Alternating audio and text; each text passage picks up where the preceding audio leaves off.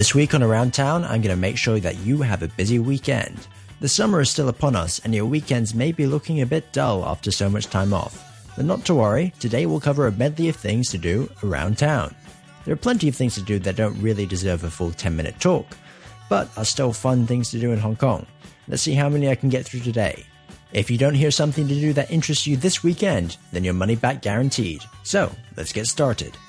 It's been a pretty wet week so far, but the weekend is looking alright, at least for now. I've already covered where you can enjoy the sun on beaches, but here's another place that you might not have thought of, Ocean Park. Yeah, sure, you can go enjoy the rides, games and food, but throughout the summer, Ocean Park also runs an event called Summer Splash. And yes, this year they're doing it again with all the usual frills and whistles.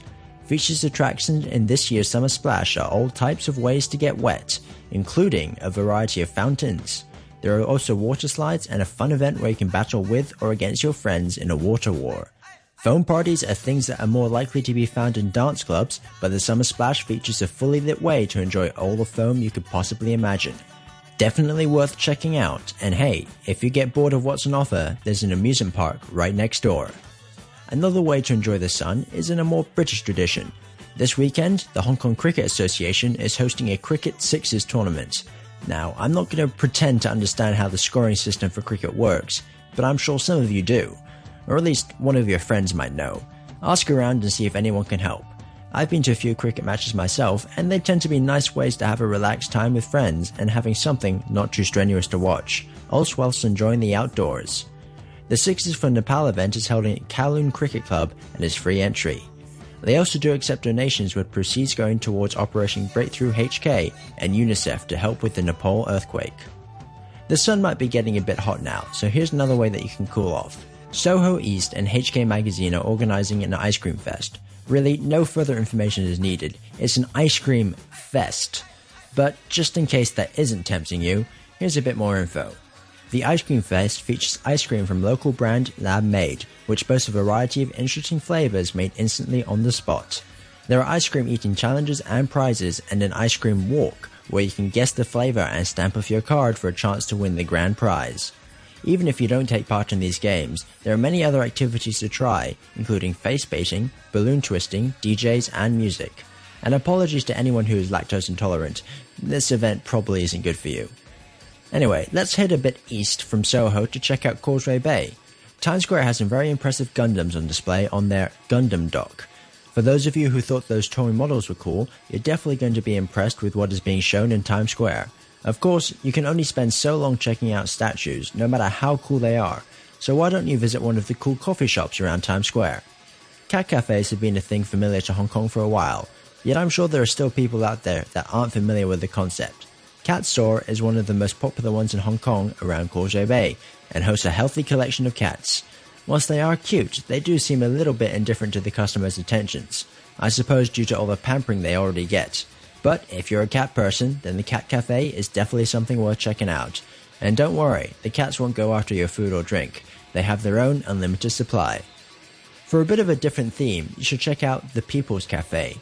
The advertising for this cafe boasts a lot of red in the telltale communist star, so you can easily see where the theme is coming from. However, whilst the theme is a little bit left-wing, the coffee is great and the decor is very appealing. They also boast an interesting library with some books that you couldn't find anywhere else in Hong Kong. When I went to have a drink there, I tried their ginger iced latte, which was actually really good, despite the unusual combination of flavors. I'm not sure whether the cafe is serious about spreading Marxism in Hong Kong, but it still is a cozy cafe to have a quiet coffee in. Let's move out of Causeway Bay, but keep in the themes of places to enjoy a coffee or tea. The Full Cup Cafe in Mong Kok has reasonably good coffee, but is more well known for the live acts that they host there. There are actually several floors to the cafe, with live music being on the third floor.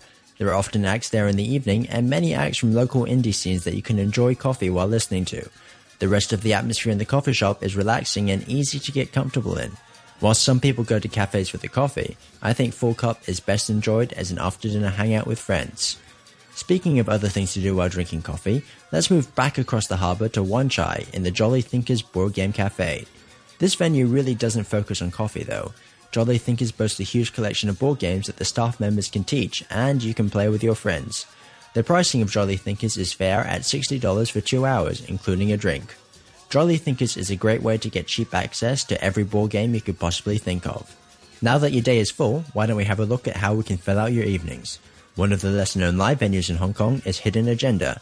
It's not quite hidden, as they have a website advertising live acts, but their music choice is definitely unique in Hong Kong, and unlike local acts, they often get lots of international visiting bands. The music featured at Hidden Agenda tends to be more heavy and metal, but there's a huge range on offer. At the end of the month, Dragon Force is performing there, which is definitely worth a listen, and will be familiar for anyone who played Guitar Hero 3. Check out the Hidden Agenda website for upcoming live acts and see if anything interests you. Going a bit smaller, the Wanch and Wanchai has live music every night of the week, and whilst it is a bar, they do welcome people of all ages. The Wanch features mostly local talent, so it could be very hit or miss on whether they are good or not.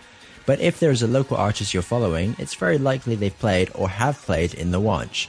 Like Hidden Agenda, they have a calendar that lets you know what's coming up. Going even smaller, let's look at a barbershop turned jazz bar almost every night. This unique and secluded spot features live music in an incredibly intimate setting, and I literally mean intimate. You'll have to snuggle up to the person next to you if you want to find a place to sit. The artists playing at Visage One come from all over but tend to be incredibly talented. Unfortunately, there is no website or promotion for this undercover jazz lounge, so you'll just have to try your luck in visiting one night. I can give you an address at least. You'll want to head to 93 Hollywood Road and listen out for the sweet, sweet music. I suppose that brings me to the end of my medley. With all the things I've talked about, I'm sure there was something that interests you, but you may not know where to get more information. So remember to check out the Around Town blog post for more information and links to everything I talked about. I've been Thomas Latter reporting for Around Town. Catch you next week.